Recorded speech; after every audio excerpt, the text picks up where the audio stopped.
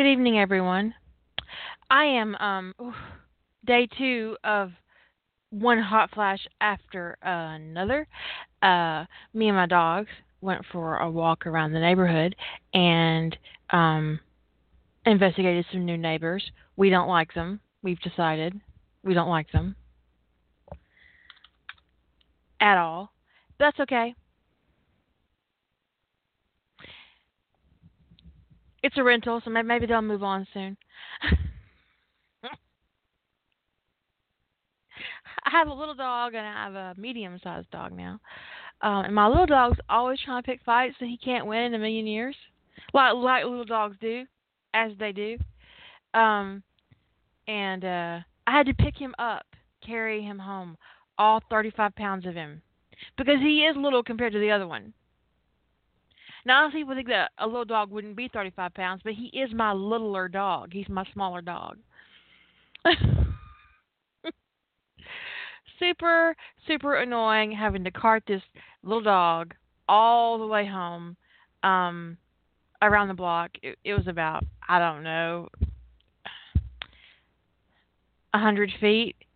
But 35 pounds at 100 feet of stiff, furious dog was no small thing. Let me tell you, no small thing at all. Um, I don't know. I don't know why he doesn't like them. I don't like them because they got some tacky shit on their porch. And you know what? If you're gonna have stuff on your porch, it needs to, number one, not be tacky, and number two, it needs to match the house. It doesn't. Their house is gray and black, and they've got day glow orange lawn furniture. Like I'm talking like Home Depot orange.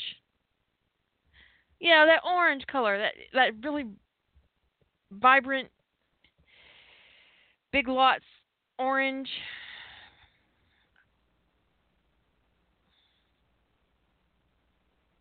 Yeah, orange is never really going to be the new black. It's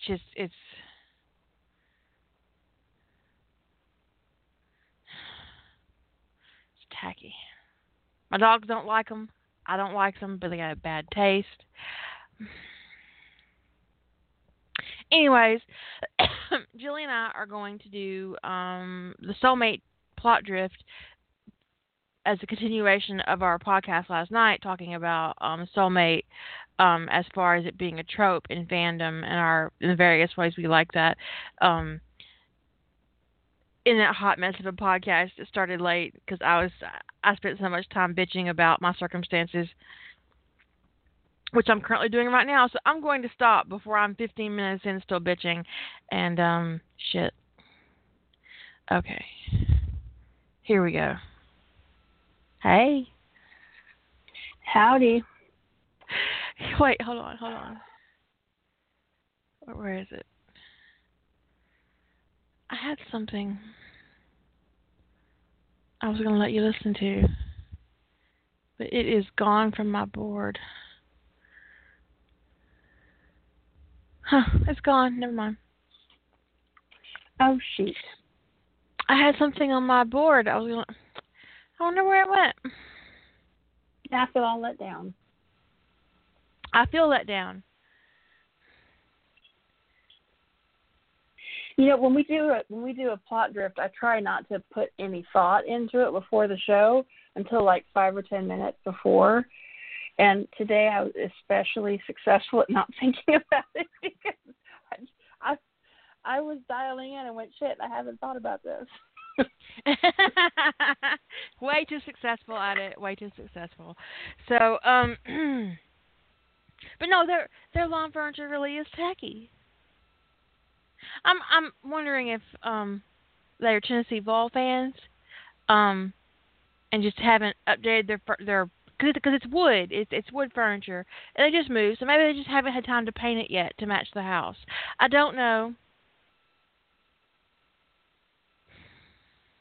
But nobody needs an eyesore. No one wants to go on a walk with their dog and flinch every time they go past their neighbor's house. I'm gonna have to get some clip-on sunglasses for my glasses, and maybe get some goggles for my dog. Don't look at that. Don't look at it, boys. It'll hurt you.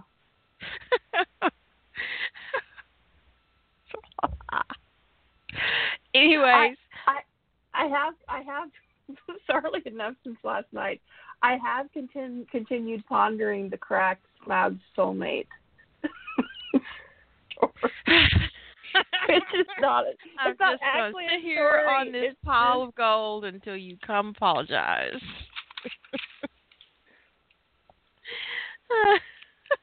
And who's growing me my Durin?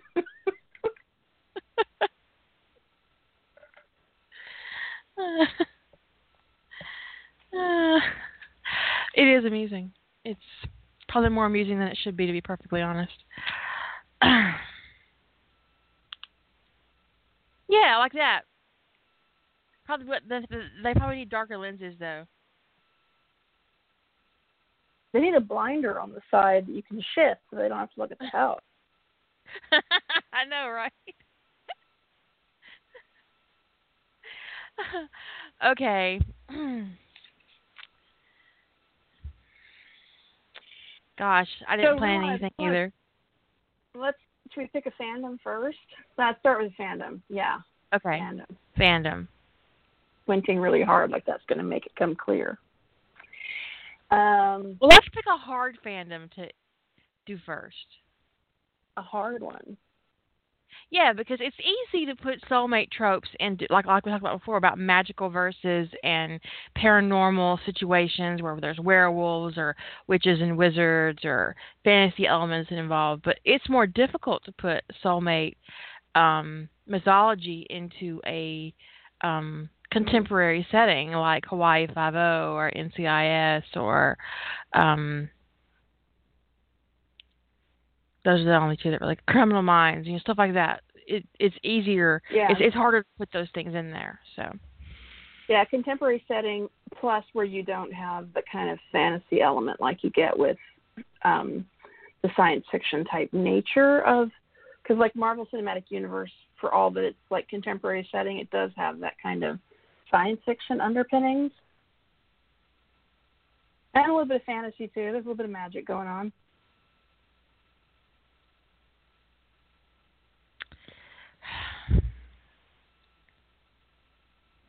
Well, only mildly related. Now Fraggle Rock is stuck in my brain. Thank you, Azure. I appreciate that. So how about we just do the mothership? Okay. Oh, absolutely. Life. We can deal with the mothership. Okay. So if it's those of you who live in a cave, the mothership is Tony DiNozzo and Steve McGarrett. Yes.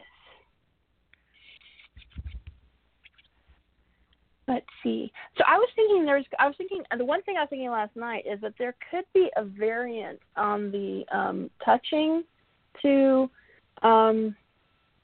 sort of trigger your identification of your soulmate. What if it was like a proximity thing as opposed to physical contact? That'd be less creepy.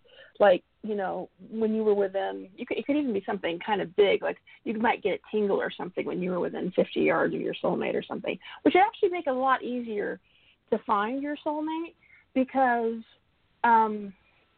if it's just random chance that you're going to touch somebody, people, either be very touchy or not touchy at all. But if it's something where you just get close and you get kind of an alert that you could kind of follow, that would be kind of different.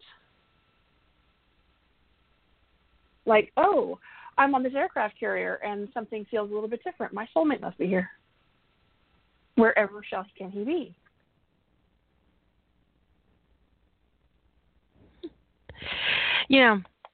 It's almost like a variant of the love at first sight.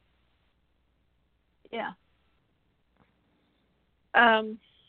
Or it could be a mark type thing. I like the idea of marks. I'm often kind of intrigued about the mark coming up after you meet as opposed to being born with it. But being born with a mark is interesting too. When we are born with a mark in a modern society where we're all connected with the internet, there would be databases. Like whether you whether it be like a government run or like, hey, you turn 16, 17 years old, whatever age they decide, and you get the opportunity to add your mark to the database to see if you have a soulmate out there. If your soulmate has. And around the world, there'd be that epic conversation happening every day in families all over where parents would be going, you kids have it so easy today. You just put a picture in a database and your soulmate just pops up in your face. When I was a kid, we had to go out and work for it. Yeah, Dad. You had to go out and shake 100,000 hands to find your soulmate. I've heard this a million times. And hold on, I have to go friend my soulmate on Facebook. Be the soulmate version of you guys have it so easy these days. I had to sail halfway around the world. Do you know the troubles I went through to meet your mother? But even before the internet, there would have been archives. I would say in major cities where you would go to the archivist and present a drawing or a picture, depending on the time period, of your mark. And then they would cross-list it and cross-reference it and try to find your match. Yeah, there would be literally matchmakers. Yeah, I could see the Pony Express, like carrying around updates to, registries, Soulmark registries. In fact, you know what? That kind of thing, if it's been since the beginning, that would have been the spark that kind of spurned global communication, letter writing, the written word itself, paper.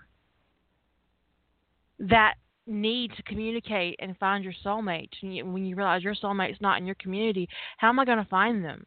And so there would have been all kinds of innovation surrounding just the idea of getting your soul mark out there in the hopes that you can connect with the person who's got your match. That's if you have identical soulmate marks. But what if you don't? What if the marks are personalized, like what I did with her on your sleeve? They got their soul marks after touching, and it was based on,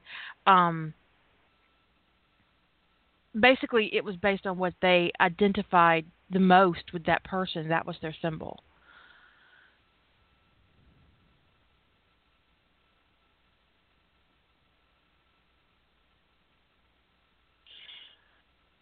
Yeah.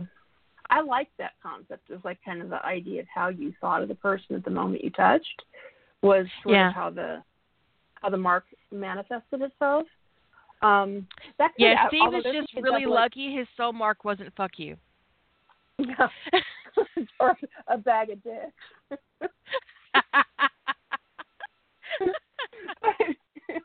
Because or a popsicle, literally a popsicle. Popsicle.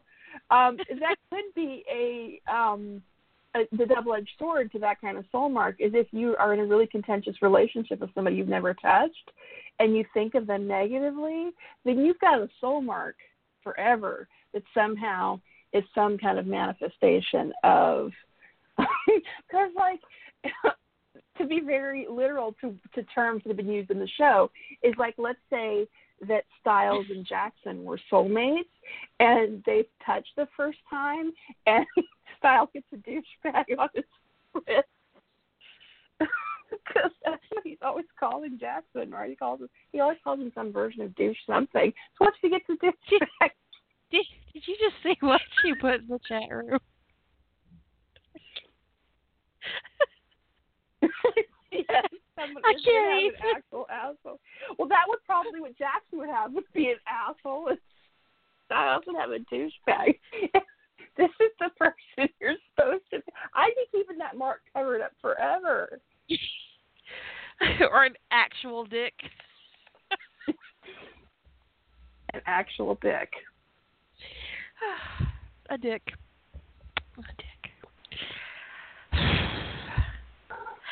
I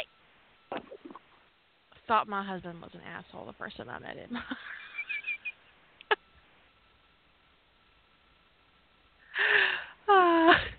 and the second, and the third, and yesterday.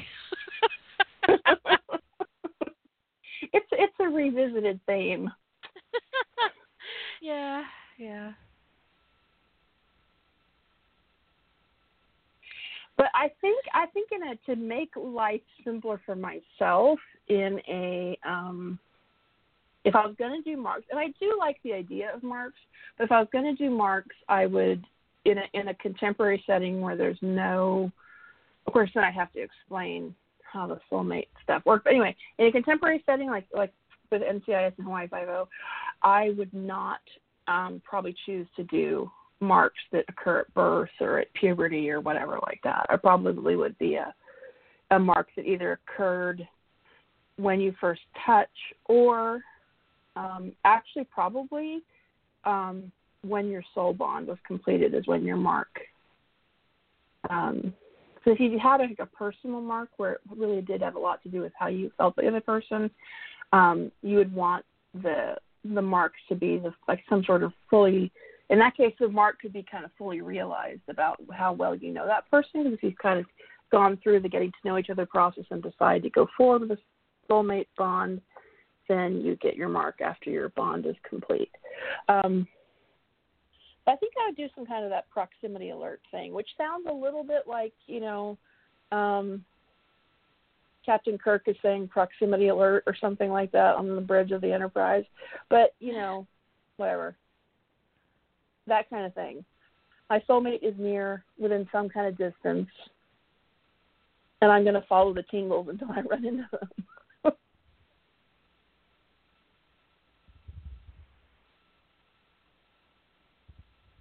I mean, that could be kind of trippy. Like you're going to a crime scene and you start getting the tingles, right? Like your soulmate's close.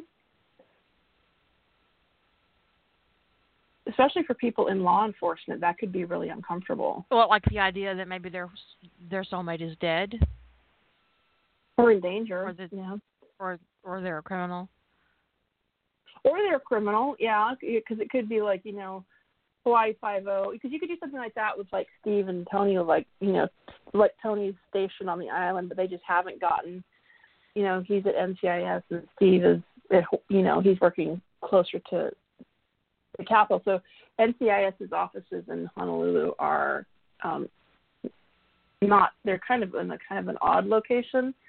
You kind of have to do this kind of roundabout thing to get to them. But they could have not just happened to have gotten in proximity up until maybe some point, maybe a month or two in. And Steve shows up to some kind of Yakuza operation or something, and there's a shootout going on, and he starts getting tingles, and he doesn't know who's shooting and why, and does this mean that his soulmate is one of the Yakuza? Because that would be a really uncomfortable position for him to be in. And then he finds out that NCIS has a presence there, and it makes it difficult to shoot anybody in a situation where you've got that spidey sense thing going on. Yeah, it'd really be difficult because who am I shooting? Well, you wouldn't take kill shots. No. On any of them. You wouldn't.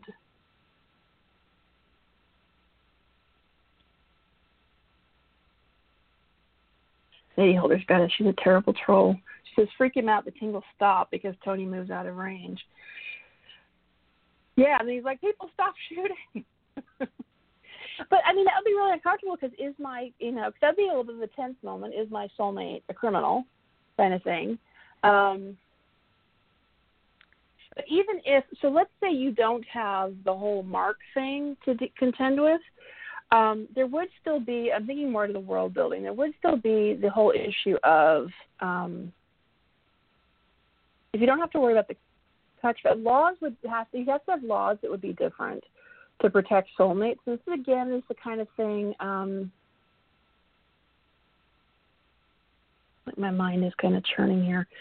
So you'd have things, you have to account for certain laws and provisions being different. Homophobia would not be something that would have existed for very long in society. I don't think it would have ever existed. If this has been going since the dawn of time, literally since man came into the cave, if pairings have been soulmated, gender isn't even a consideration. Shouldn't be. Therefore, I think you could. I think if you wanted to write it in, you could, that like factions rise and fall quickly that try to impose some kind of, like, attribution of soul marks to being of some evil force or whatever. And that, you could have had that tension in history where people tried to fight against the whole idea of fate or tried to give it some sort of nefarious purpose or origin to what the soul mark, the soul bond meant. Fanatics running around like some small sect or something like that, so like the Run from the Tingles crowd. I don't think they call themselves that. They'd probably be mocked on Facebook using those terms. Which is interesting, you're supposed to kind of reject that kind of relationship. I probably would choose to not typically put that kind of tension in the story unless I needed that as part of the plot, a plot device for where my antagonist comes from or something like that. But it just would never come up. So, it would probably be just as common to, as a kid, you would probably have no way of knowing if your soulmate would be male or female. So there would be no question of trying to pigeonhole your sexual orientation in the way that we do. When you think about soulmate magic beginning since the dawn of man, you have to it could change the tone of conflict. It would change the tone of social politics.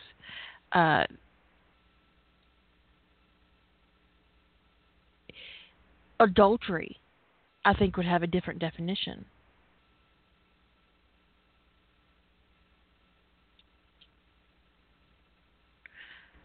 Yeah, I and agree. Coveting somebody else's soulmate would probably be a crime.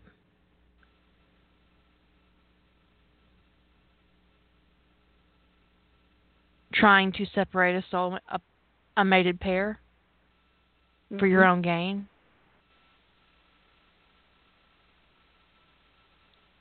And there are two ways you could play this. You could play this where not everybody gets a soulmate, or everybody gets a soulmate. But what about the people whose soulmate dies?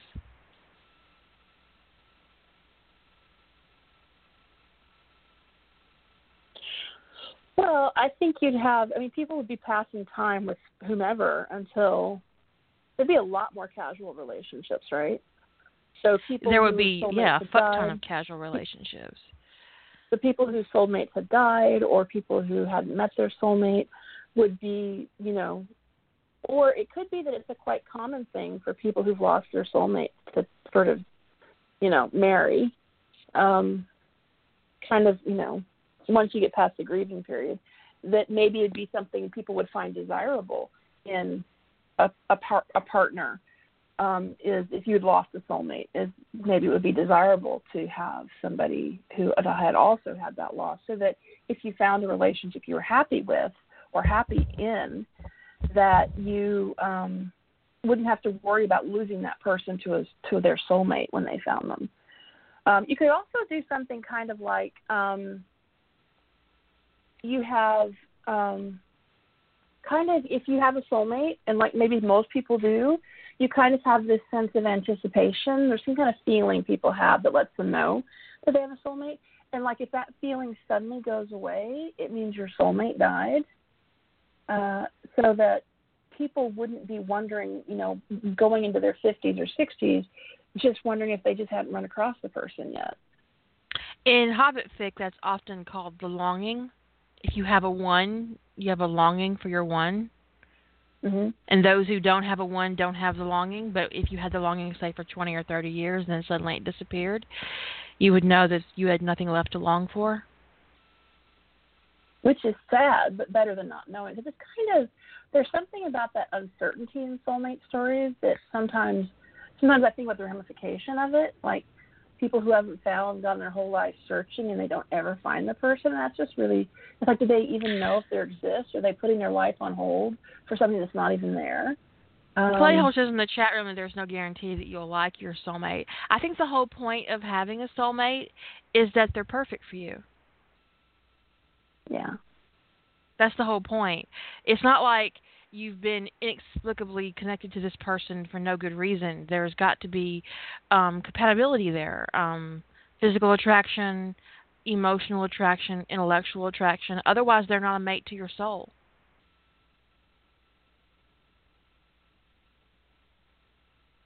And they could have made life choices that make it difficult for you guys to actually be able to have a relationship.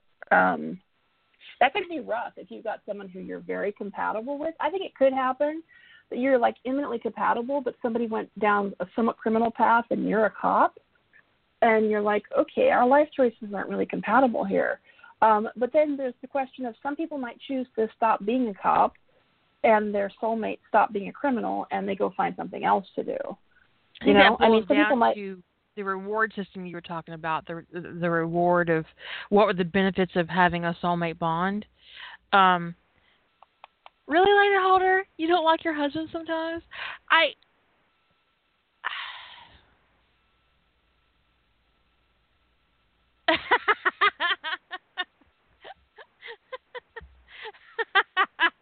I'm not putting that on the air. Well, you can say it if you want to, but I'm not saying it. No. I'm not saying that on my podcast.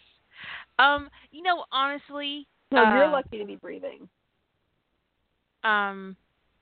Calculator, because it isn't wedding day equivalency there. Let's see. That's not accurate.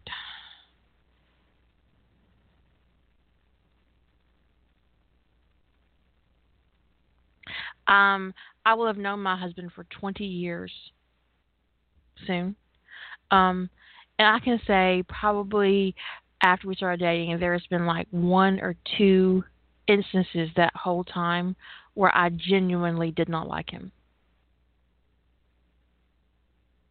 Just 2. 1 or 2.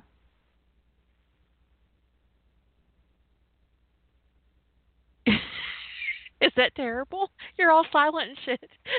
No, I'm just thinking. I mean, I the last person I was in a serious relationship with, I think there was one incident the whole time we were together where we really had something happen where I was like, I'm pondering if I would cross, if you were on fire to put you out, because I so was not impressed with them in that moment. But I think it was only one. I mean, there have been times. Certainly, there were times we fought, but it was not, to the level of.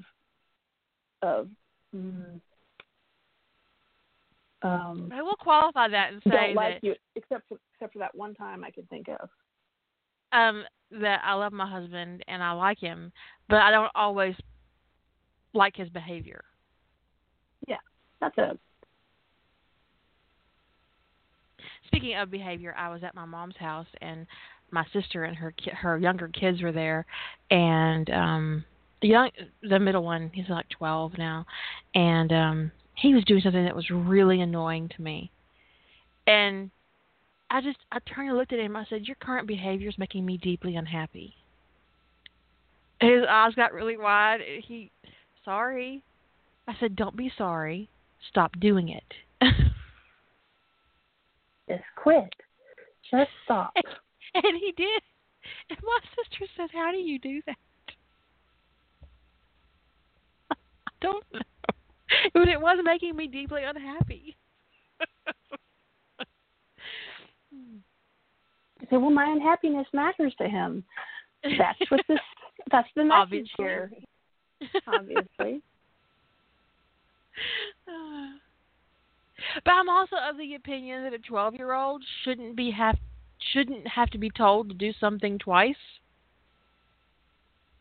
I called him on that too. I was like, "Look, you've already been told to go do this. If my mother has to tell you one more time to do this, I'm taking your little ass home and leaving you with your daddy. I don't care what anybody else has to say about it." I will put you in my car and take you back to where I think you should be and leave you there, and then you won't get to have dinner with the rest of us. He looked at my sister for support, and she just shrugged her shoulders and went back to reading her Kindle. Like, I'm not involved in this. I'm not in it. That's not my hill. I'm not dying on it. You know, in terms of the benefit thing, I one of the some of the world building I did for a soulmate novel was around the idea of it's probably risky saying this, but it was around the idea of that the soul bond, people who are soul bonded are just better at what they do. If you're smart, you get smarter. If you are if you are mathematically inclined, you're going to be better. If you are athletically inclined, you're going to jump a little bit further, run a little bit faster. Soul bonding, you sort of share each other's. It's not like you share each other's gifts, but you amplify your partner's abilities, and so people really seek to be. It's really desirable to have these soul bonded because the best in almost every profession are people who have soulmates. So it's highly desirable. Do something. I mean, aside from just that, the idea that of not being alone, of there being one perfect person for you is a really appealing concept. So that's a big positive. But if it's something that, we tend to take for granted the things that we already know, the things that are baked into our culture, we really take for granted and baked into our lives. So I could see people could start to take that kind of concept for granted until they were older and started to feel a little bit alone. Like, okay, well, it's sort of like the whole idea of getting married now. It's like, oh, well, I got plenty of time. I can get married when I'm 40, 45, 50, whatever. I don't need to do it now, which is fine. People could kind of start getting that approach to looking for their soulmate, which is like, oh, I've got plenty of time. I got a lot of shit to do before I want to deal with a soulmate. And so it could be something that could be really taken for granted, not being aware of how precious that connection is. And so you could if it's not enough to have that perfect complement to you, then you could do what is some kind of benefit people get out of being soul bonded. Whether you could write in, I don't think I would write in a status type thing, like a literal status, to being soul bonded, like it puts you like in a higher social caste or something. But my idea was to do kind of you just get better at your life, you. Silver thinks I sound scary. You think I sound scary? Me? I'm not scary. I'm precise. And some people find that intimidating, and I don't understand it. I don't hem-haw and beat around the bush. Well, that's true, too. I am evil. But you're making me unhappy, I'll tell you.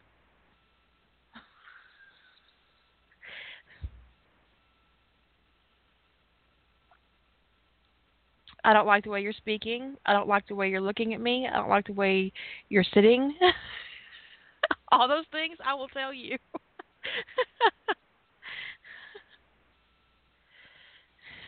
I do give good gifts. I am a good gift giver because I pay attention to people and the things that they do and the things that they say. And so when you pay attention to people, you know people, and you're able to get them things that are pleasing, or not if they're an asshole.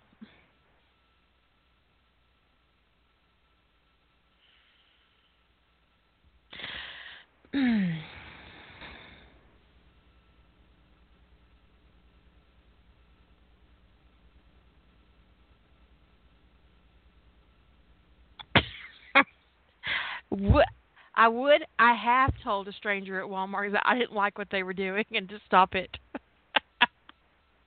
I've totally said that to a stranger at Walmart, at Target, and probably at Kroger, or Publix, or any at Costco, at a Sam's Club, wherever, Taco Bell.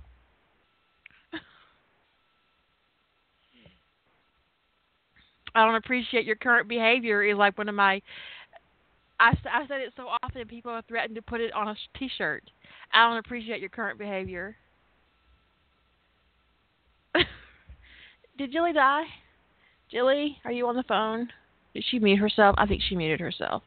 All myself. Yeah, I just muted myself for a second because I was typing. Ah.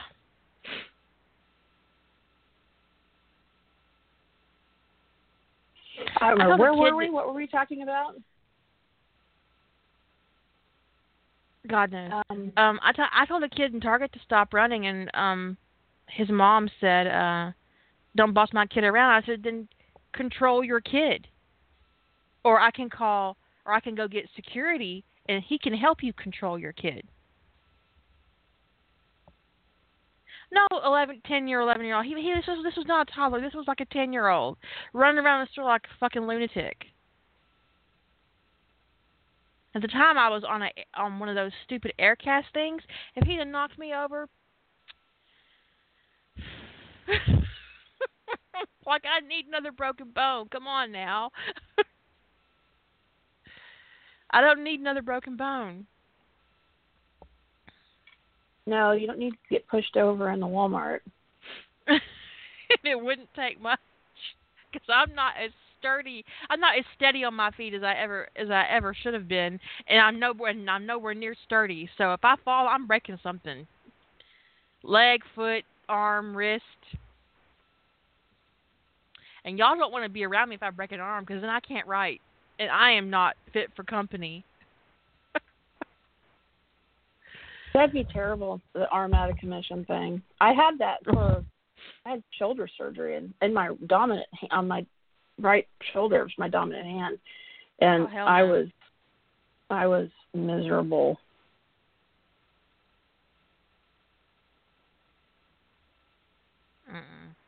Sprained my wrist a couple years ago, and it took a week to heal, and I was just like an ogre. Not even a fun one like Shrek.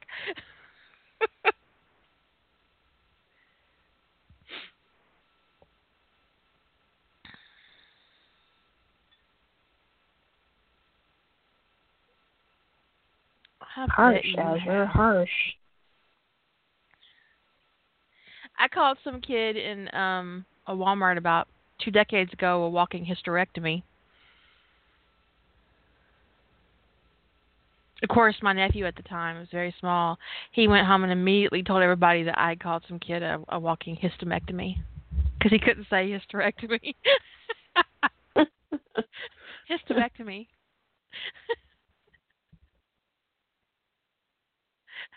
My sister said, "You called my baby a walking hysterectomy?" I said, "No, it was somebody else's kid."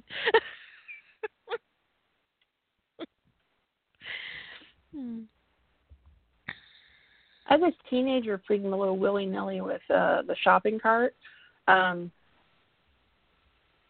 was in Target, and they ripped one of those glucose monitoring sensors out of my arm. And it's not like it's super painful. It just kind of stings when it happens. But that's super expensive. Yeah, you can't put those back on. And my doctor charges $100 a piece for them. So I was not impressed, especially since I had ripped one out too, taking my bra off. So I was like, oh, great, another one. Wow. Little asshole.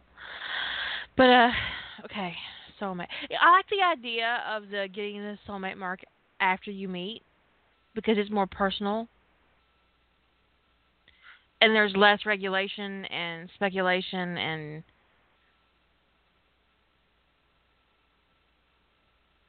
I don't know. I think it creates anticipation if you have to wait for intrusive. It. Yeah, it's also a little less intrusive. Like, you don't ever have to expose your mark. You don't have to hide it. You don't have to register with a database to help look for your mark. One trope I find wretchedly heartbreaking is that you have the last word your soulmate will ever say to you on your body somewhere. No. No, and then you just forbid them from ever saying that.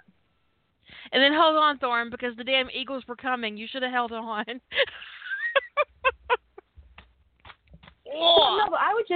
I would just tell my soulmate, you are not ever allowed to say, I'll see you at 5.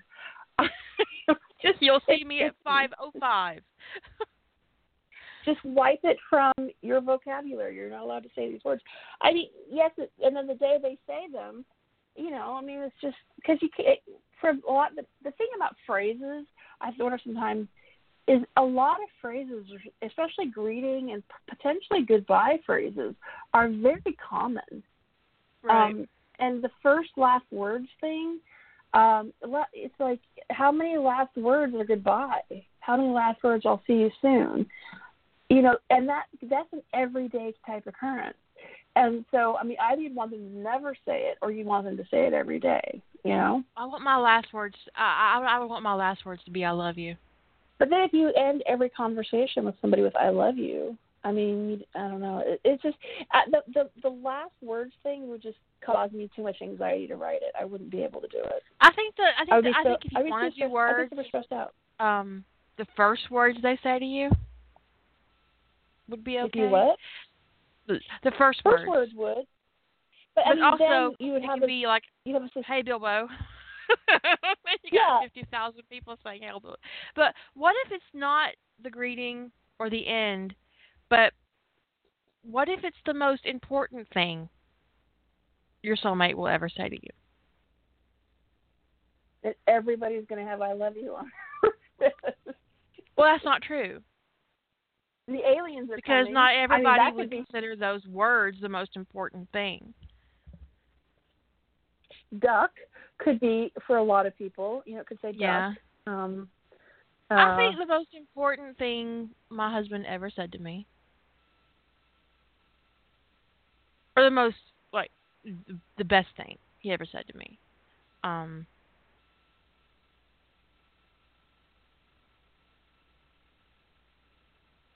don't know. That he's said some really interesting, fun things.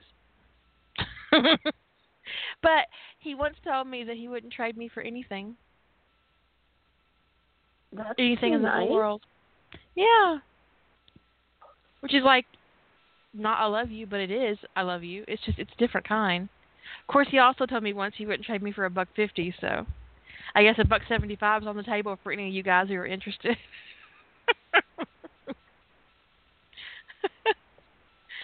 Well, it depends upon the preface of that, because he said if I really needed $1.25, I wouldn't trade you for $1.50. That's flattering.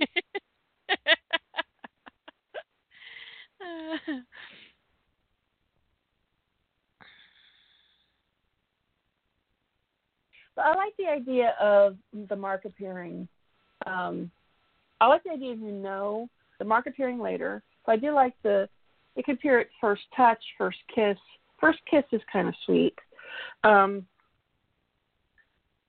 it could be first touch, first kiss. It could be the first time. It could be triggered by the energy of each other's orgasm. So it could be something that happens when you have sex. The sexual energy when it's released during climax is what triggers the mark to form. I don't know. That would be like. Here's the thing. And I came across it when I was writing my original fic, is that Marcus and Riley go into their first sexual encounter both anticipating something happening and dreading how they would feel if it didn't. And I'm not saying what it actually is, because I don't want to get into that whole discussion of werewolves and sex and anyway, but it did happen, so there was no angst or horror. But if you're living in a real life society where every time you have sex with somebody that you really care about, there's that potential of learning that they are not your soulmate, it would make sex really. No, I mean, you would know. This is the proximity thing. That you would know who your soulmate was. Okay. Until you know each other better. And right. So I was thinking, because in that case of where you already know, it'd be a case of then when does the mark form? Is it the first time you touch, kiss? And I just had this idea that maybe it's when that something like sort of like sex magic, but that whatever happens, when at climax, that sort of release of energy is what causes the marks to form. I just had this kind of goofy idea. of that marks can be. I was have to say that marks can be any size, and there's like no, they don't. It doesn't mean anything if one is small or big. It's just. But sometimes people try to ascribe meaning to them, but it's just found over and over. But it doesn't really mean anything. What marks are? There's like a combination of the two personalities and how it manifests on the skin. And most people's are contained to an area of the body. So I just had this idea of like, but it is an expression. Your mark is an expression of your soulmate, kind of like you did in the thing. But I just had this idea that like Steve's is pretty normal. It's on his forearm or something, and that like when they have sex, like Tony winds up covered, you know, arms, back, legs, butt, covered in like this giant series of tattoos, and he's like, "What the fuck is the matter with you?" And like instantly pissed off because he's completely covered in salt marks. It's like head to toe. And Steve's like, it's not my fault. He's like, I'm totally blaming you for the rest of our lives. I'm blaming you. Oh, that would be a perfect phrase for Thorin and Bilbo. I've never been so wrong in all my life. Which is saying something considering how old he is. Mhm.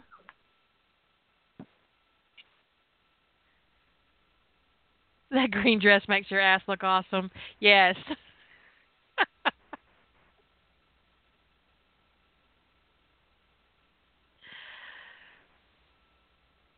I actually have a Sentinel AU I wrote for Stargate that I started. It's a little different than my other ones, and it was when I was playing around with the Sentinels of Atlantis and how I was going to do that. I went through several variants trying to find my I guess my niche. How do you say that? Niche. My spot. Niche. Although Thank some you. people say niche, but I think it's niche. I've heard it said both ways, but my tongue gets tangled up sometimes. Anyways, I was trying to find my spot, and so I had several ideas going on, and one of them was that Rodney and John came into the Stargate program after the expedition was underway, and they got sent to Atlantis after the fact. And so they're already a bonded pair, and they're in the gym working out, and Rodney takes off his shirt, and there is he has a phoenix covering his whole back. Tattoo. And when John reveals his is a dragon, and these are their spirit animals. They've got their spirit animals tattooed on their backs. And one of the men in the room comments on it, and Rodney tells him that it's not a tattoo, basically, that they didn't volunteer to put these things on their bodies, that they appeared when they bonded as a sentinel and guide. Oh. They are biologically part of their body, that these are things that surfaced on their backs after, and that's how they knew what their spirit animals were. Now, in this particular AU that I had plotted out, sentinels and guides were shapeshifters. And it wasn't so much that their spirit guide would come visit them, but that they would turn into their spirit guide, that they could shift into the form of their spirit. Because their spirit is just basically a mirror of themselves on the psionic plane. So John could turn into a dragon. And that's how the men on Atlantis learned that their new CO was a fucking dragon. That's really cool. But I didn't do anything with it. I don't know. It was too much. I don't know. It just wasn't clicking for me. I might go back and play with it and see what I can do with it. But at the time, it just wasn't clicking. I had this. Sometimes you have an idea that's almost too big for what you plot. Mhm. And I think my world building was too big for what I had plotted, and I was like, ugh. So I tried to tweak it, but it just fell apart for me. Yeah, I've had that happen where I've plotted a story and I wanted to put some kind of element of something to it, and then the world building was enormous. It's like, I'm plotting a 10,000 word story, and I've got world building that could support 3 200,000 word novels, and it just feels odd. I don't know. I don't know if it's. So I just kind of like, okay, something else. It's like but it then I creates did this the kind one. of dissonance that I can't Yeah. quite wrap my head around. But then I did one where Rodney was on Atlantis and John was on Earth when he came online, and they bring him back to Earth to meet John because he's the only match that John has in the system. But I didn't like that either. It felt like that Rodney didn't get a choice after I started writing it. In the plotting, it was obvious to me that Rodney came back to Earth because he wanted to. But when I was writing, it didn't feel that way. It started to feel like he didn't have any options. So that kind of threw me off, and so I let that go. And then I ended up writing Sentinels of Atlantis. No bad thing there. Sentinel and Guide in itself is kind of, the way most people write it, is in a way sort of a soulmate trope of its own. Some people don't write the sort of one match thing, and it kind of goes in a different direction. But I think one of the most common ways to write the Sentinel Guide trope is to write it as sort of a reimagination of the soulmate thing.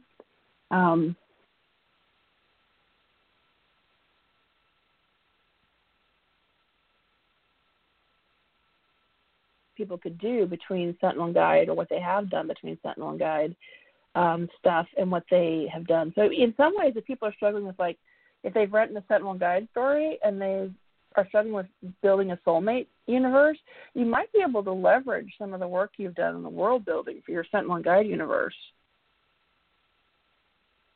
In Sentinels of Atlantis, they pairings find each other through proximity. They have meet and greets that the center arranges, but Sentinels and Guides find each other through meeting, through physical meeting. It's, oh, hey, there you are. I've been looking for you. Where the fuck have you been? One of my favorite scenes I ever wrote for Sentinels of Atlantis is when Ann Teldy finds her guide, and Allison tells her, they want you to start down there on that end and pick one of those guys. And she's like, I'm starting right here.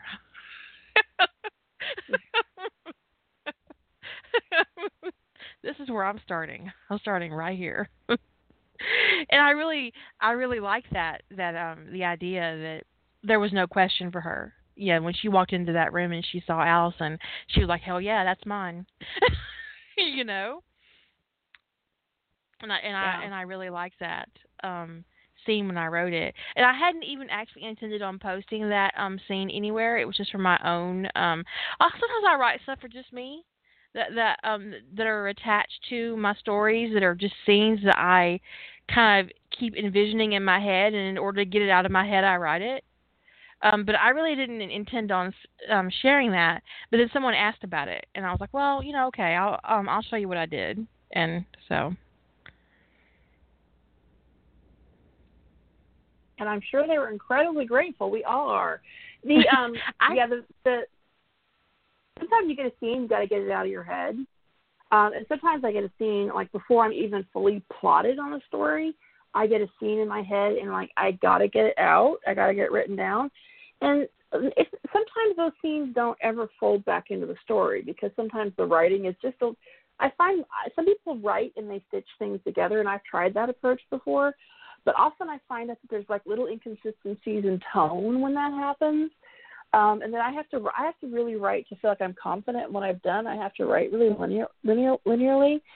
So when things are kind of written piecemeal, a lot of times that original scene that I wrote out of order doesn't make it back into the story at all, or it doesn't make it back in. You wind up, like, with a 50% of it rewritten to make it match. But sometimes you still got to get it out. You just got to go, okay, so it's out of my head. It's in my brain. It's got to come out. And a lot of times, even if I can't salvage the structure around it, I can sometimes salvage the dialogue. But it's really rare. I think it may have only happened once that, like, the majority of the scene that was written out of order made it back into the story intact. But a lot of times they never make it at all. It's just like, well, Now I know how that happened, but it didn't wind up being important to the story.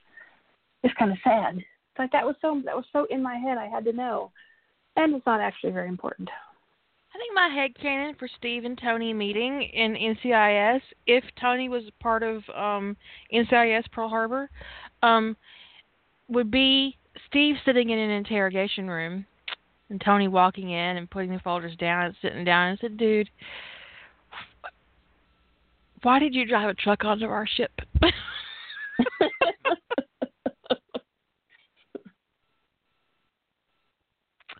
Lay it out for me, McGarrett. Just lay it out. Because he might be in the reserves, but at some point he would have had to have answered that question.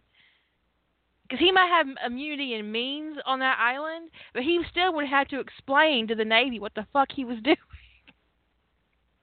There would be an explanation there. Because he's still in the Navy. Yeah, I mean, the crime was on, because the Chinese would be asked, because I think it was a Chinese freighter, they would be demanding that it be investigated. The Chinese would be demanding that it be investigated. Hello? Can you guys hear me? I hear you. Did I mute somehow? Hello? I can hear you. I can't hear you, Jilly. At all. Did you mute yourself? No, I did By not mute accident? myself. I've been sitting... Bueller?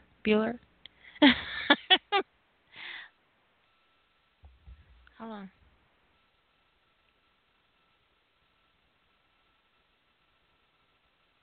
Can you hear me now? I think everybody else can hear me. I can't hear her at all. I can't hear her at all. That's so weird. Okay, I'm going to... Okay.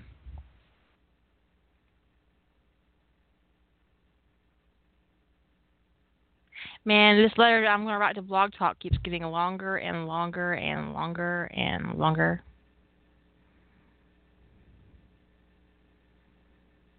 That's good. Can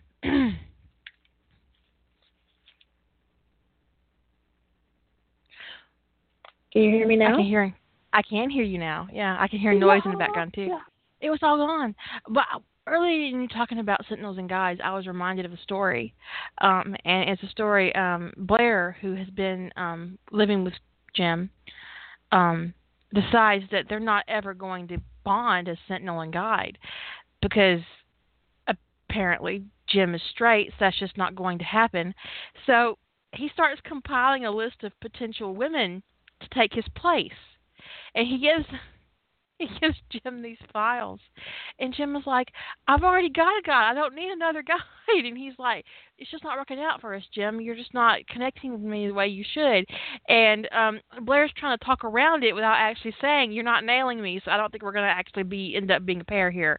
And so he keeps trying to hand Jim these files on these women, and finally Blair just tells him, he's like, "Look, we're just not compatible. You're just not interested in bonding with me." And Jim finally figures out what bonding actually means and takes care of that.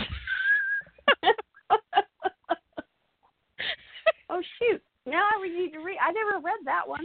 I read a lot of Sentinel stories back in the day, but I missed that one. And Jim's like, "Wait, you mean you can't be my guy because I haven't slept with you? I can fix that."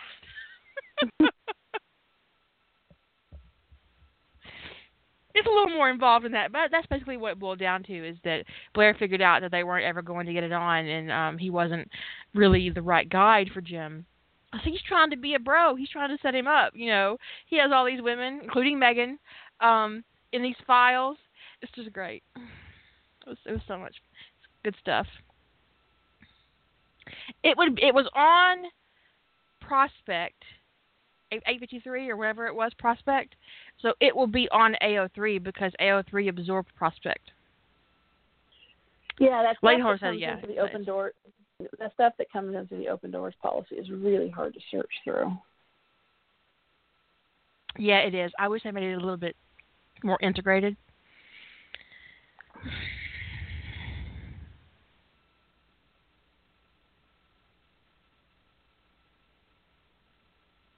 It would have been somebody quite popular in the Sentinel fandom because I didn't read. I was very careful in the Sentinel fandom because there were lots of themes and tropes in the Sentinel fandom that were really popular that made me deeply uncomfortable. The slave AUs and the consent issues, and it might be maybe Dolmere. Because or Polly, because I didn't read authors. I learned very quickly who I could and could not trust. As far as content went, in that respect, because a lot of times they would just, and there would be no warnings, and they would just come out of the blue, and you, holy shit, I did not see that coming. Click, click, click, click. Turn off browser. Why aren't you Firefox shut? Firefox would get hung up. You'd be sticking there looking at RateFix for 5 minutes while it was doing its thing. Once I got so frustrated, I rebooted my computer to get away from it. But so I was very particular about what I read in the Sentinel fandom. So it would have been, although I hate to use the term, it would have been a big name fan who wrote it, because I doubt seriously I wouldn't stick out in my brain the way it did it, because I didn't read them. The others. I mean, that sounds so snotty and rude, but I don't mean it to be. I just have to be very careful with my own mental health, and that's my responsibility, and I'm not putting it off on a different author. But in order to do that, in some fandoms where warnings are not popular, you have to make a list of people that you don't read. Because they don't warn, and apparently really enjoy making their readers deeply uncomfortable and giving them nightmares. So I'm not trying to be an asshole about it. I'm just saying that there were a lot of people in the Sentinel fandom that I could not read because of their content. I encountered the same problem in Teen Wolf, although they normally warn in Teen Wolf. Sometimes the warnings are horrific. Yeah, the problem with Teen Wolf is that the warnings a lot of times are buried in a tag wall, and you miss it. It's like the warning is there, but it's in amidst 178 tags, and you thought that by the time you got to hoodies and couch sex that you were safe from the warnings, and you weren't. Nope, not at all. Oh, honey, I'm so sorry.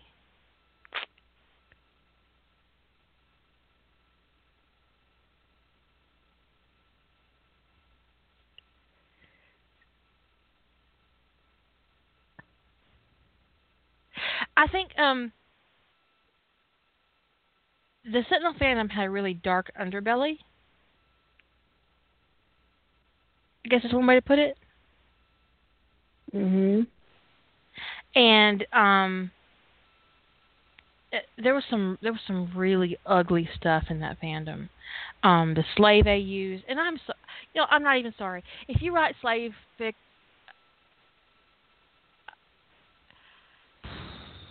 what the fuck's wrong with you?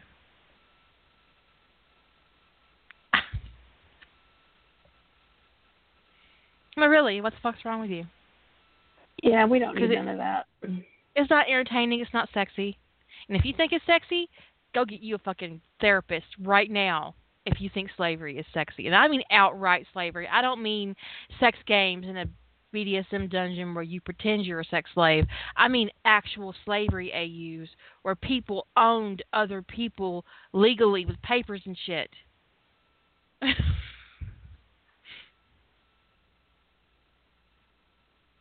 It wasn't a pretense of slavery. It was outright slavery. And if you think that is sexy, I think you're disgusting. And I'm not sorry. I'm not even going to pretend I am. Anyways, if you go over to Slashworld, Josh, I've got some Sentinel recommendations, stuff that I've read that I enjoyed, that won't be mean to you.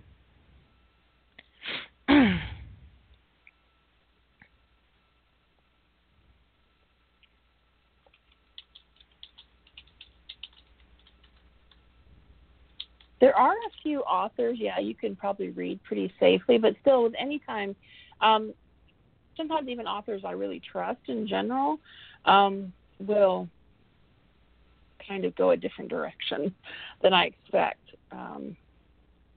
But always pay really close attention to the warnings. If they don't have warnings, make sure that somebody you know has recommended that story.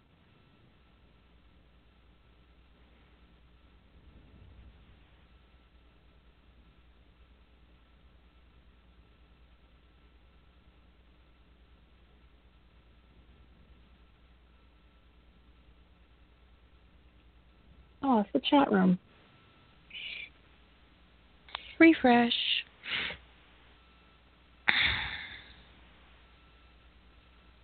One of the stories that I really enjoyed is a set of stories. It's an AU. It's the Ritual series by. Oh my God! It fell out of my head.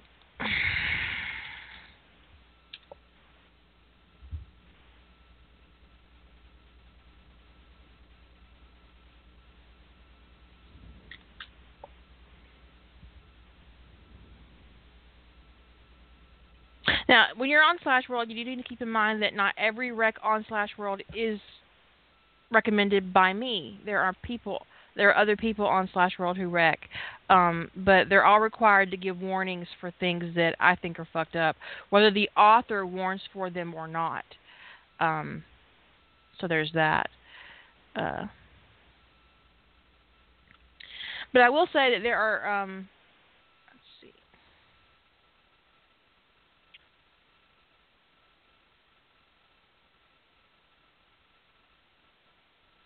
If you've never read The Ash and the Oak and the Ash by Sunrider, take your ass to AO3 and read that right now. You can leave the podcast to go do that. That's the Sentinel AU with The Hobbit. Fucking outstanding. I am so serious. It doesn't get any better than The Oak and the Ash. It's really, really good. Murder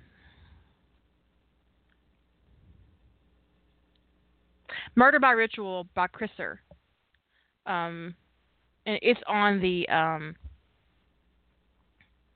list of Sentinel Rex on Slash World.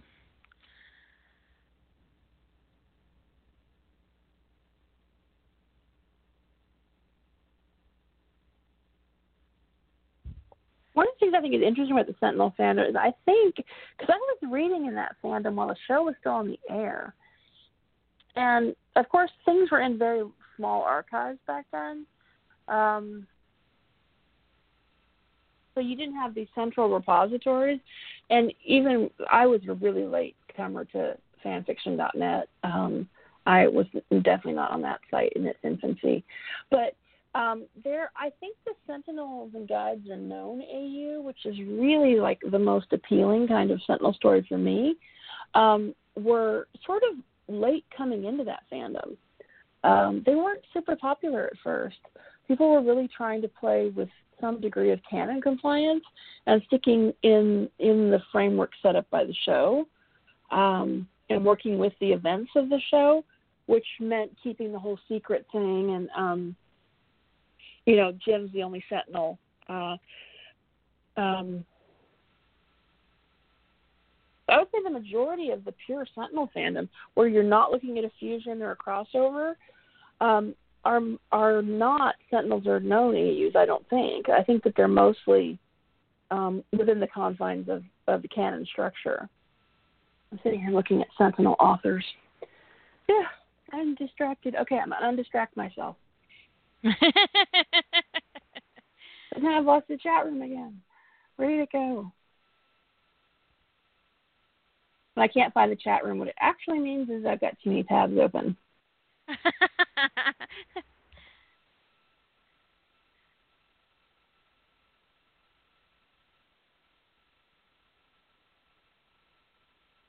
Yeah, a lot of these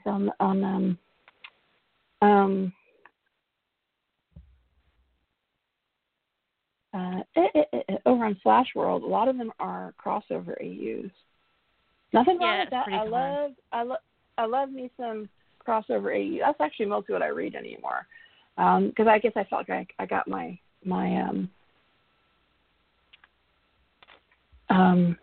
fix of pure Sentinel stories way back when. There's a different spin on it might be recommended on Slash World, but I don't think so. There's a different spin on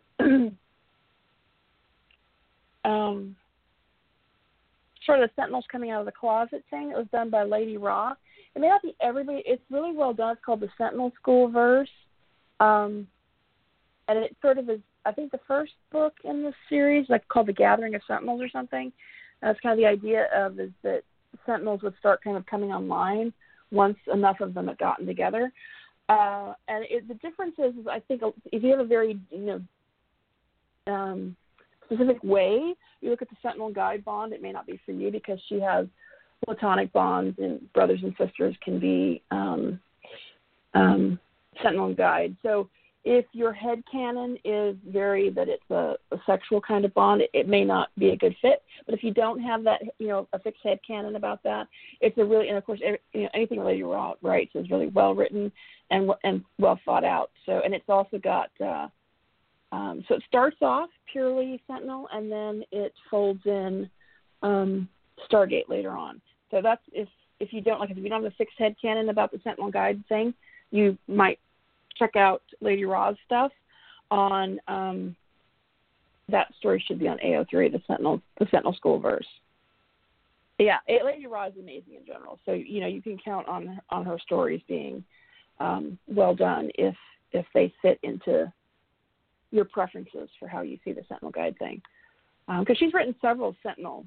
She's also got some really good Sentinel stories, purely Sentinel stories. So any of her purely Sentinel stories, those are all very good. Scorpions is a crossover with Stargate SG-1, and that's exceptional. I highly recommend that.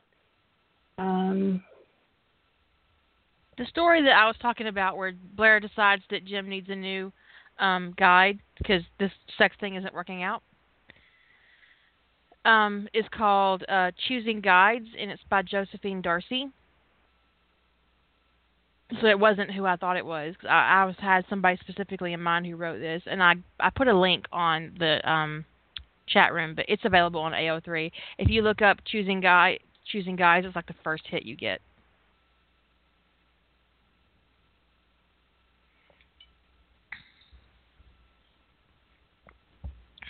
It's a little under 10K, and it is explicit, and there is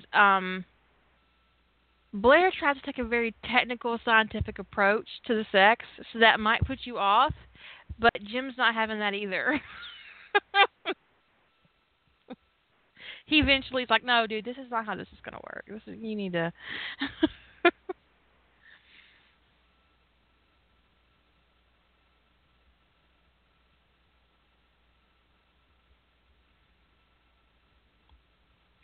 Anyways, that stuck out in my head when she was talking earlier about Sentinels and guides and the right guide, and Blair deciding that he wasn't the right guide and Jim was having none of that. And it's a cute story.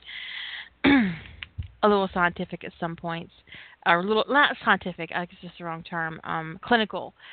Blair's trying to be clinical about sex bonding. I guess just to get himself through it, because he doesn't think that Jim really wants it or him. Anyways, it's good. I enjoyed it. And stop muting yourself. And we're I'm gonna not do. muting. I haven't been muted. Oh, I thought you were muting because you were typing or something. Are you reading? No, I did that earlier. No. Okay. I lost the thread on the plotting, 20 minutes ago. I have, no idea. So you would, if you were in a contemporary fandom like NCIS or Hawaii Five-0, you would choose a biological imperative or biological method of soulmate bonding. Biological. Well, it's a possibility. I mean, what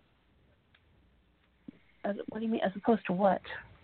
Well, I because mean, like, you can look at magical elements in fantasy situations, but in a contemporary setting where there's no magic, um, sex bonding implies the exchange of genetic material. well, I mean, I think that anytime you're dealing with like a soulmate situation, there's even if you aren't really dealing with um, I mean, assuming that you're using biology to create the bond, which, yeah, probably. If you're in a contemporary fandom that has soulmates, you've kind of got something implicitly going on that is supernatural in nature, even if the world just accepts it because it's always been that way and nobody questions how it happens, which somebody at some point is going to question it. It's not just a strictly there's an implicit element there that allows the soulmate thing to happen. Fate, destiny, magic, life energy. I don't, but however you work it out, there's something mystical going on.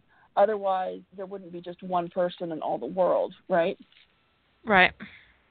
If it's just purely biological thing, then you could have the many potential people you could form a bond with. You find the one you're most compatible with, then you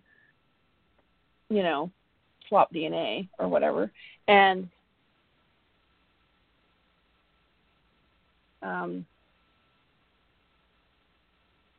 so, yeah.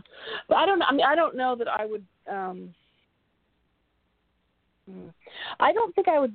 I don't think it'd be like a swapping a DNA type thing. Otherwise, I guess the moment you kiss the first time would be the moment you would have the DNA swap. Because if you're doing it based on kind of like something that happens like with life energy, sort of whether you call it psionic energy or whatever the term is, like how that energy is transmitted between people, that is a little bit more mystical than biological.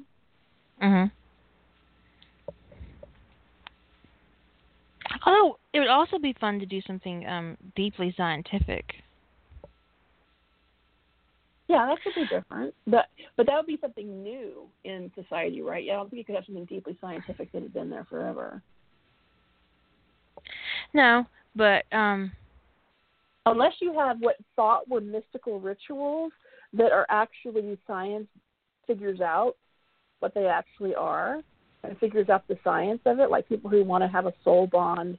You went to some Greek god's temple and you prayed for the favor of the gods. And the priest would give you a couple of flowers and you would grind them up and exchange the essence of these flowers or something, and then science finds out later that these flowers create some kind of chemical reaction that allow two people who then touch or kiss or whatever to create a bond between them, and they figure out a more efficient way of doing the soul bond.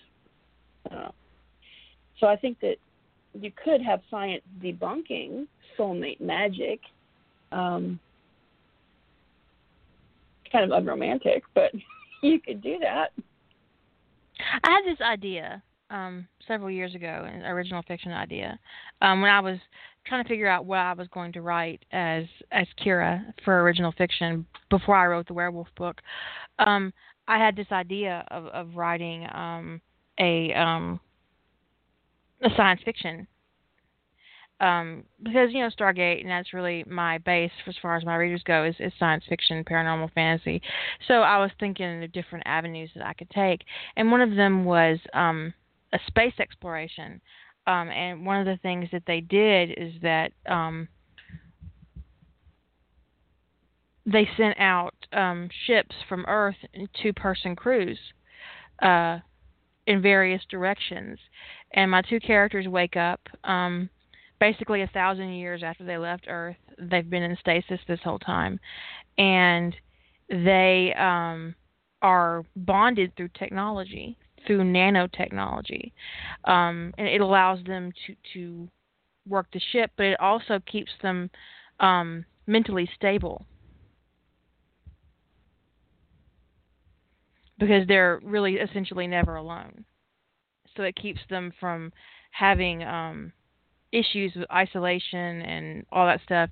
Anyway, they were paired together on Earth through compatibility tests, they wake up. It's the first time they've ever met because they were paired when they were in stasis. But then I never did anything with it. It's not really a soulmate bond situation, but it's a matter, I guess, of being kindred. And they're out there exploring the universe in pairs. And there are dozens of them. And the pairing that I plotted is two men, because that was the target audience as well, is that they start processing the data that's come from Earth, and they discover that essentially that even if they could go home, there's nothing to go home to. Ouch.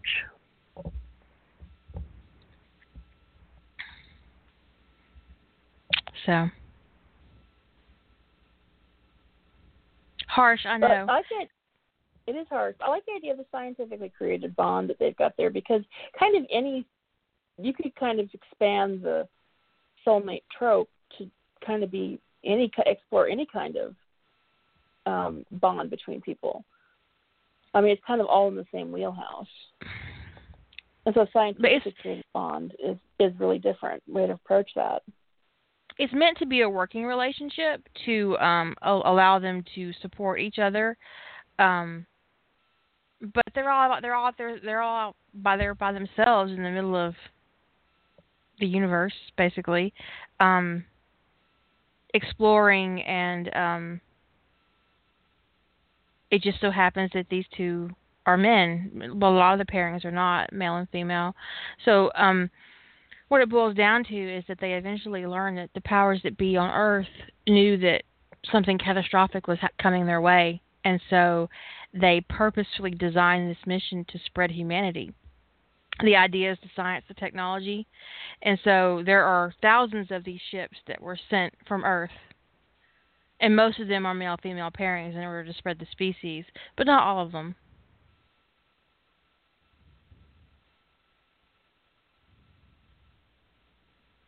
And I thought I might write a sequel where they try to find the other pairs. I never did anything with it, but it's intriguing. But it's cool. Sometimes it's cool world building. I pick it up in the back of my mind sometimes and play with it. I think I just got a plot bunny. you gave me three last night, so I'm not even mad. It's not really what you. It's sort of tangential to what you were saying. As you were talking, I was thinking about scientifically created bonds, and there's a movie. I would say it's not the best movie in the world. It's very entertaining, but it's not exactly a great film. The bond becomes an unintended consequence of the technology, which is Pacific Rim, which is where they get two people that need to drive these giant machines. I find it very entertaining, but it really it's got so many problems. But anyway, I just watch it and tune out the issues of it. Although I have to admit, the sequel looks ridiculous. It's just completely stupid. I'm very disappointed in all the trailers. I'm looking forward to the sequel too. I expect it to be just as stupid. I expect it to be dumb, but I'm really going to enjoy it. When I see the sequel, all I see is I'm like, this looks like the Transformers meets the Power Rangers. I'm not interested. But we'll see. But no, so there's this concept for people who haven't seen Pacific Rim. So they have these giant robots that one person cannot kind of interface with, and they call them the drivers. They can't drive it on their own. They need two people who are neurally compatible in order to drive these giant machines. And it creates, they call it drifting. They go into drift together, and they operate kind of as one person when they're driving these machines. But it creates this kind of thing that can happen with people, which is they call it ghost drift, which is where they start to drift outside of the I have to pause because I have to get my dog. But keep going. Okay.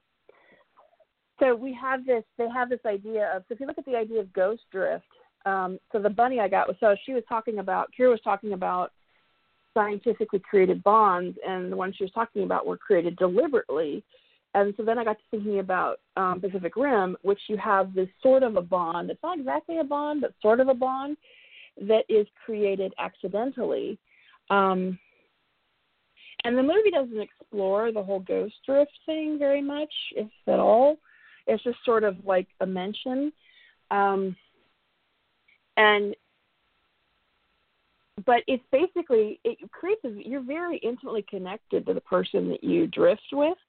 And I was thinking about, the bunny kind of has gotten this idea about taking that whole idea of drifting and the unintentional bond and applying it in another circumstance where you have something like, I'm not sure the context yet, because I wouldn't want to re-explore Pacific Rim with different characters, because that's kind of not interesting.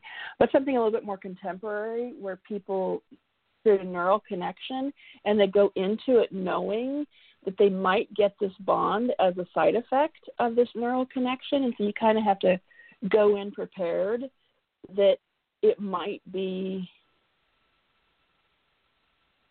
This has to be somebody you're extremely compatible with, because you might wind up with this sort of mental connection to this person that for the rest of your life. So I was thinking about how to apply that. I got kind of like this vague outline of an idea in my head.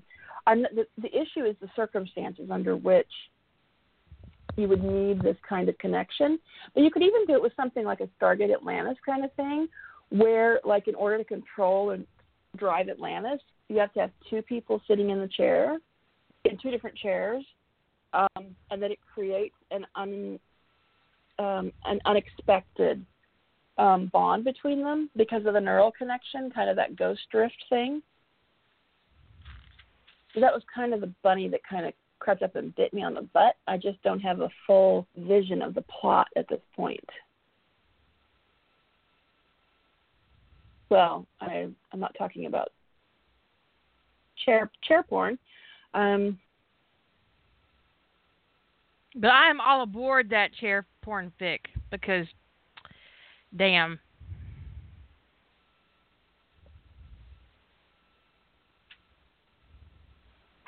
Have you read that? I have not read the chair porn, no. In order to use the weapons chair to fight the Wraith, John has to have sex in the chair. And I'm not sure if the city picks Rodney, or if John picks Rodney, or if the city just ships it. I don't know. But either way, it ends up being a Rodney in his lap in the chair. And they use sex to power the chair.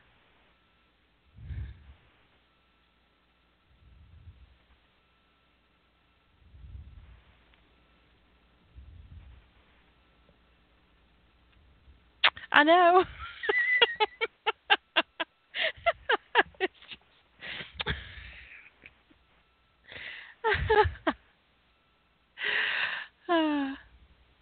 It's almost as great. It's great. It's like that fic I read where Bilbo seduces Thorin while he's sitting on the throne. The actual throne.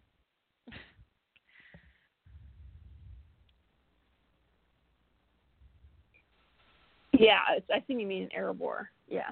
Yeah. I have not read that, but the idea of Bilbo just kind of crawling into his lap when he's in when he's sitting on the throne is kind of interesting. Yeah, I'll have to noodle on this sort of, using Grimm as a kickoff for the world building for something more contemporary.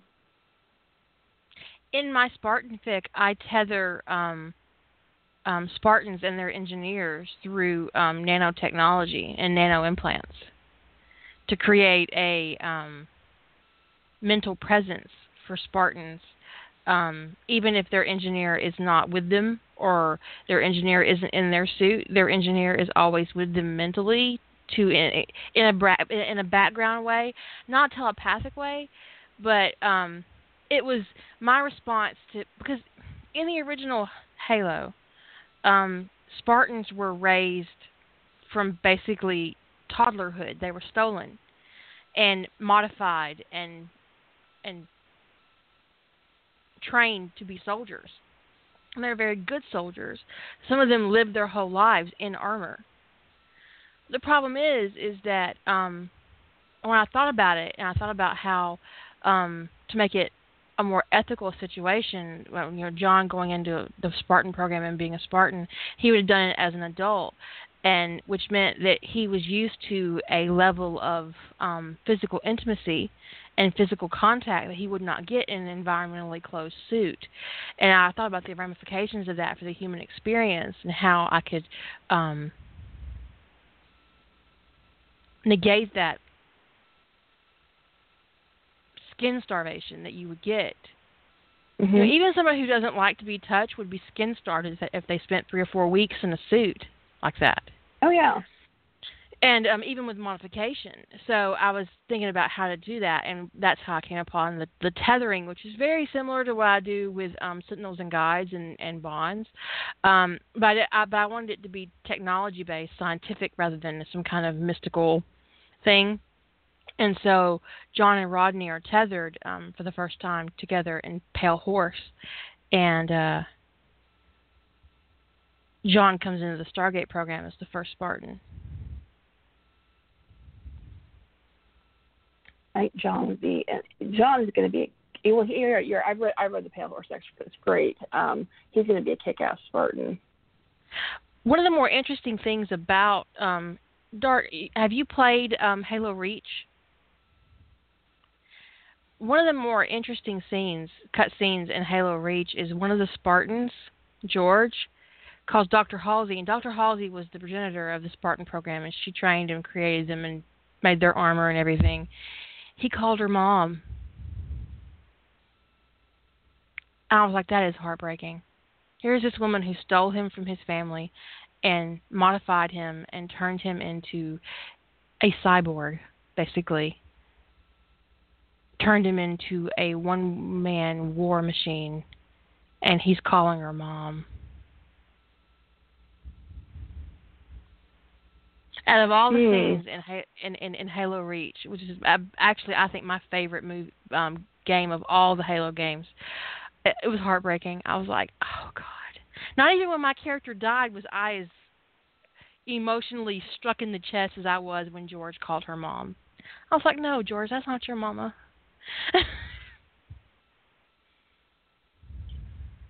George needs therapy. George went out like a boss, though. George went out thinking he saved the world. Should we all be so lucky? But it's a good game. It's a good game. But yeah. So going into that Spartan AU and trying to figure out how to make that work for me in a way that was that allowed me to create intimate relationships for the Spartans, because just the idea of them being so isolated and being used that way and not being allowed to have their families, and I was like, I just can't deal with that. So yeah, I think that's one of the things about sort of some of the fandoms that have like some bleak concepts to them, like Halo, is you do have to find a way to address the things that make you really uncomfortable, so that, adjust the world building or whatever to get around the things that would normally stand in your way, because conceptually Halo's a little, it's pretty bleak. So yeah, at least from the Spartan side of it. So would not be an easy thing for some people. It would be easy for me to get into it, right? So I'd have to do the thing which you did, which is kind of adjust things so that it's not so so that it doesn't make me sad all the time, because I don't want my writing to make me sad. That's not the goal. That's not my goal ever. That's why I don't like to read angst. I don't like to write it, and I always write it happily ever after, and I don't enjoy character death. It's because I want to be happy. Right. When I kill a character, it's because I had no choice. Unless they're a bad guy, and then, who cares? Well, let's not count Darkly Loyal, because that was just something different. But you kill bad guys, because bad guys, they were all bad guys. Usually if they get kicked, they were all bad guys. Which reminds me of that scene in True Lies where she asked him, Harry, have you ever killed anybody? And he was like, yes, but they were all bad people. They were all bad people. And wasn't he in a truth serum at the time? Yeah. He truly believes that they were all bad people. They were all That bad he's only people. ever killed bad people. That's great. Yeah, I mean, I can write a sad scene, but I don't want to write a sad story, and so it's really hard. I've read stories that are set in universes where the world itself is like intrinsically sad, and the story maybe nice, and the story itself has aspects of what you would call a feel-good story, but it still kind of always leaves me feeling like fundamentally sad because, like, I'm thinking about the consequences of the people who are off screen or what's going to happen to them tomorrow or whatever it is. And so, when it comes to the world building itself, having a flaw of something, it's not a flaw, because it's not a flaw to be sad, but for me, that'd be sadness is a flaw in world building for me to work with. I would have to do tweaks to make it so that I wasn't made sad by my whole story. It's the same thing with soulmate tropes. There's some soulmate tropes, make me, we just fundamentally just kind of make me sad. Like the whole idea of having, like, I read one variation of the countdown thing. I kind of actually tried really hard to block this out, where you've got two timers, and one's a timer till you find your soulmate, and one's a timer till you lose your soulmate. And the timer till you lose your soulmate it's not clear if it's your death or their death. But intrinsically, that's really sad, because what if they're really close together? What if those timers are the same, practically? And what if you're cruising along in your life and you've got this countdown timer to death?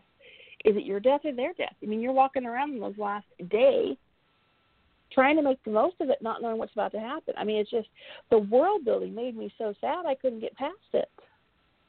It's the idea that you're a doctor and you meet your soulmate when they're on the table in front of you, and you go into it knowing that they're going to die. Yeah. You touch, this is your soulmate. Your countdown timer says you've got 2 hours. That's ugly. That's author sadism right there. Good job, though, author. Sadism. Great world building. I'm not reading it, but great world building. And so the author did not actually write all these sad elements. They wrote people who were going to have a long time together. But all I could think about was the implications of this, and I was so sad I couldn't proceed. And people like a good sad story, And I have like 2 or 3 go-to stories that fundamentally have a happy ending, but they have a very difficult journey on the way, and I get my good cry, and then I move on, and I read something that makes me happy again. But when it comes to my writing, I just don't want to be, So when I kind of move away from a trope, it's not like I'm saying that that's a bad trope, or I say I wouldn't work with that trope because of this reason. It's just because of the kind of writing I prefer to do. I would not incorporate elements that basically are going to lead me down a path that's sad world. No sad plot, no sad world. I need both. I need a world where my characters can be happy, and that I can write a fundamentally happy ending story for them in. So I just don't want to build a world where all I can think about is I've made 2 people happy, but 6 billion are miserable.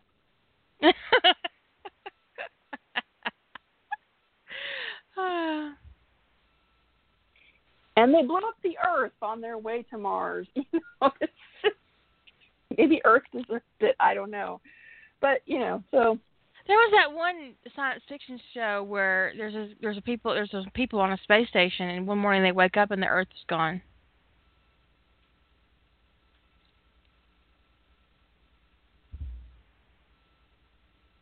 That's sort of like leveling up Night of the Comet. Yeah. Which I fucking love. I do too. But it's a freaky concept, the idea you wake up and the Earth is gone. Everybody's gone. Or the Earth is gone. Or where did we put the Earth? Wasn't it outside that window when we went to bed? Shouldn't it still be there? Weren't we in orbit? I I mean, that's a freaky idea. Yeah.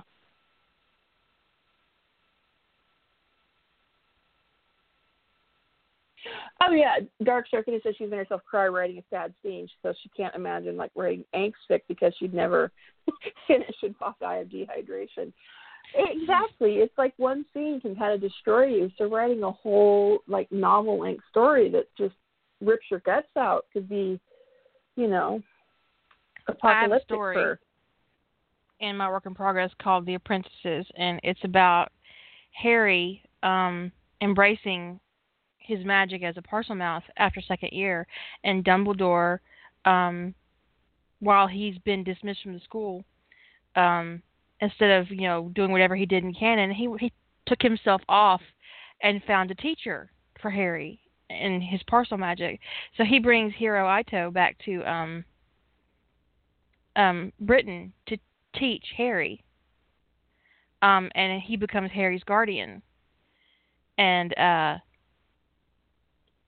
there's a scene where they've found out that Sirius is actually innocent, but the Ministry is still looking for him. So Harry goes on the wireless and he does an interview talking about Sirius and what happened with the Ministry and all that stuff. And then there's a part where the host asks him if did you want to say something to your to your godfather? Do you want to speak to him? And so Harry does, and I made myself cry. Oh.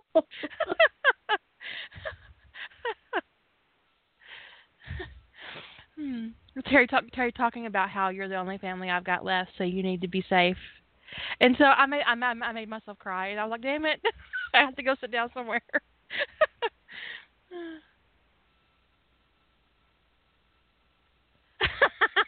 Dark. I told you I have hundreds. I mean, it's not hundreds. I never actually added them up for real. I mean, I've done estimates and stuff. She says in the chat room that my tagline should be, I have a story. Your work in progress folder is a Mary Poppins bag of fandom.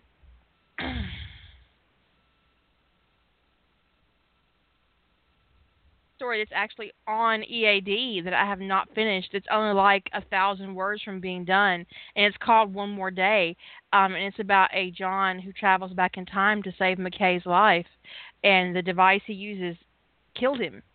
But he's still alive in the fic. He hasn't died yet, but he's gonna die, and I just haven't written the ending because I can't make myself. Well, some endings you don't want to write.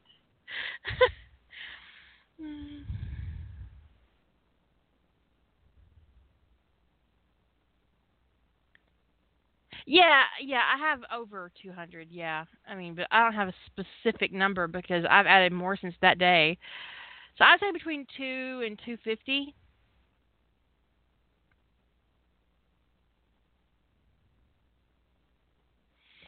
So, and that's just what I've actually started, not what I've plotted, because I've got like 10 composition notebooks covered front to back.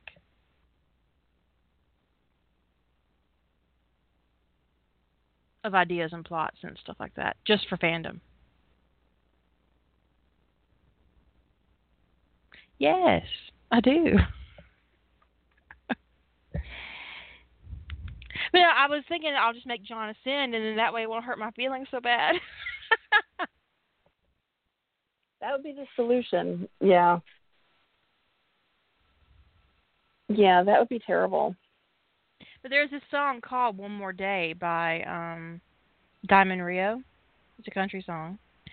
And he's talking about what he would do if he had one more day with the person that he loves.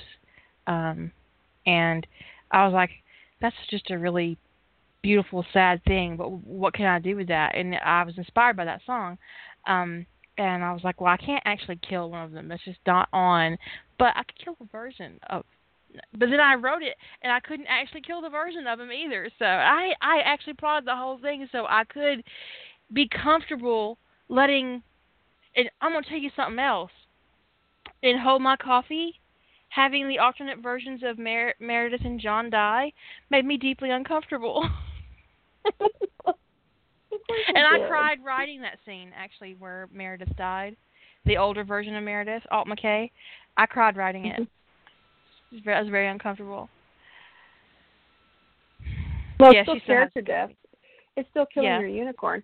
I did plot and start a story where Tony died early in the story, and I got through writing his death, and then I couldn't deal with it anymore because for me, it was like, what am I doing?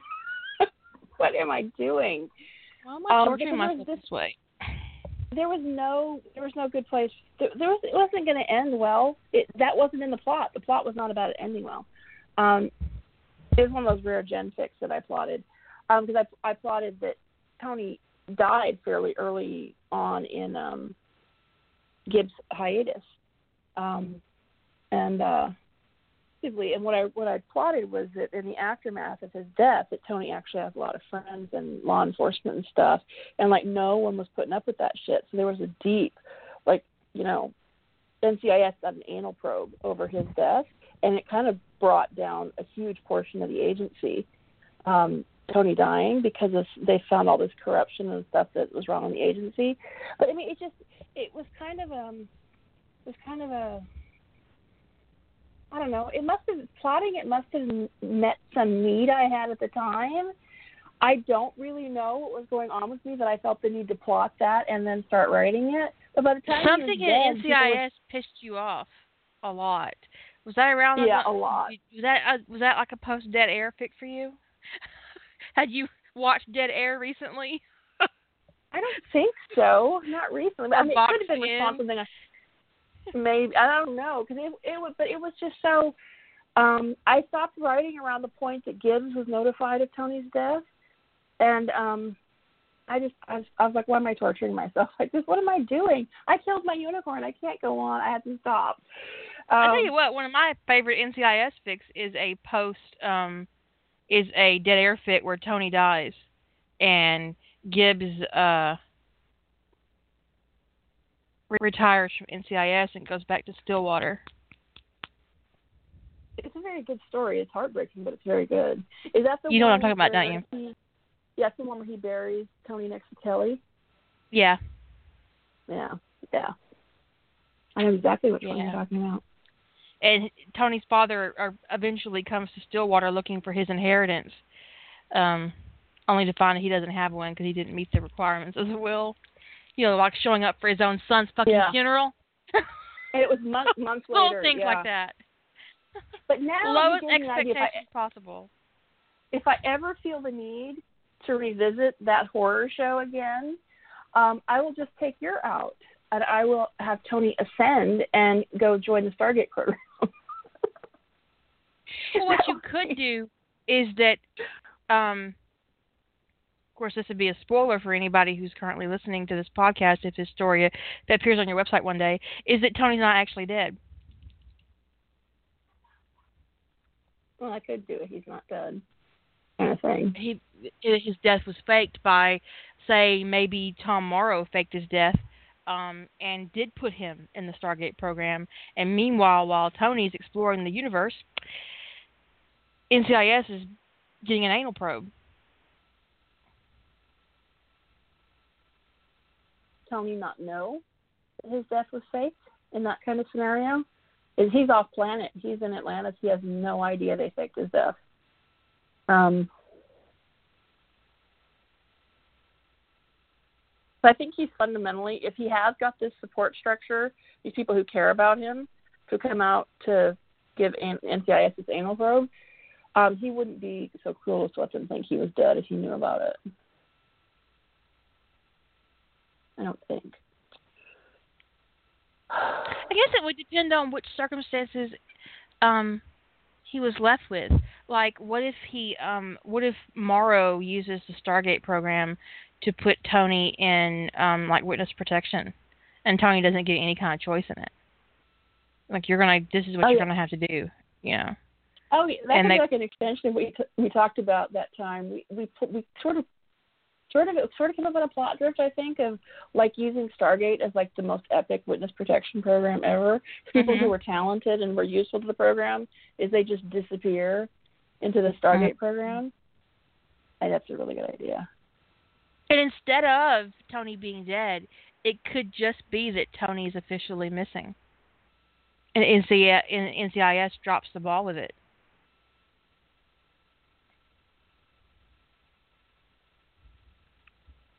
I'm just saying. It's a cool idea. So I could revamp this without the actual horror of unicorn aside.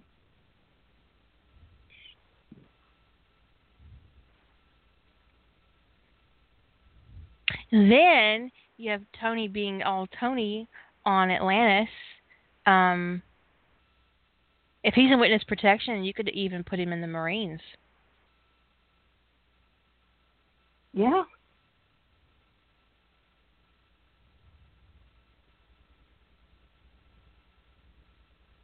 He come as an officer.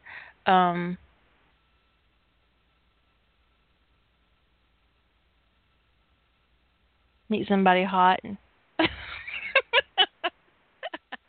Well, I don't think they'd force it on him, but they would give him the option. You know, and Tony's the Do you kind of want to person go who out definitely. as this, or do you want to go out as this? Do you want to, go out as a cop, or do you want to go out as a soldier? Do you want to go to this outpost, or do you want to go to Atlantis? Because you can't stay on Earth for some reason or another. And Mossad's an easy thing to put it to, right? Is Mossad's after him because of, I don't know, he's uncovered some horrible thing that they did, and they're going to get in trouble for it, but they're going to take it out on Tony, and everybody knows it. Well, if it's in hiatus, Tony could just find out that Ziva's a spy. Yep. Maybe Ziva gets revealed by Tony's actions, and she's killed, and her father comes hunting. Although that would be totally out of character, since he didn't give a shit about the murder of his son or the death of his son, or even Ziva's death later on, even though it wasn't real. Well, but if what Tony did was reveal not only Ziva's bad acts, but embarrass his agency. Eli's bad acts, and Eli's in trouble. Eli would say that it was because of Ziva, but he would be really doing it just for personal revenge, because that's totally in character. So Morrow gives Tony to Homeworld Security. O'Neill sends him to the mountain. Someone sits down and says, "Okay, Mr. DiNozzo, what can you do? And where do you want to go? Here are your options." Yeah, you had me at spaceships.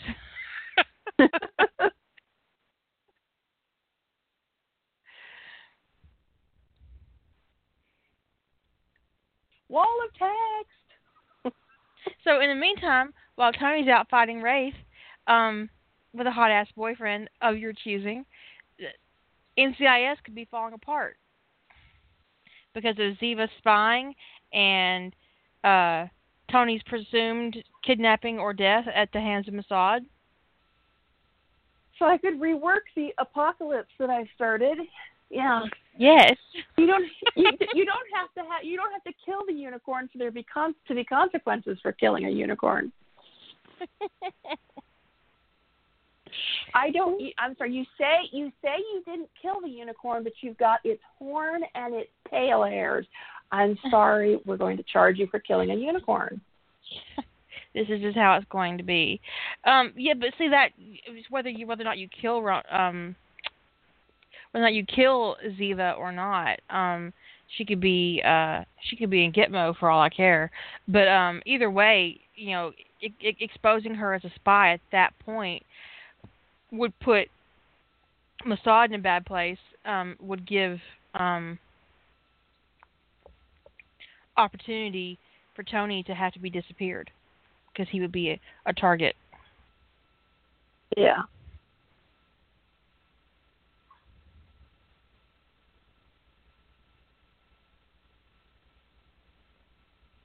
And maybe I could, wrapping up the theme, I could have Pegasus has soulmates, even if Milky Way doesn't.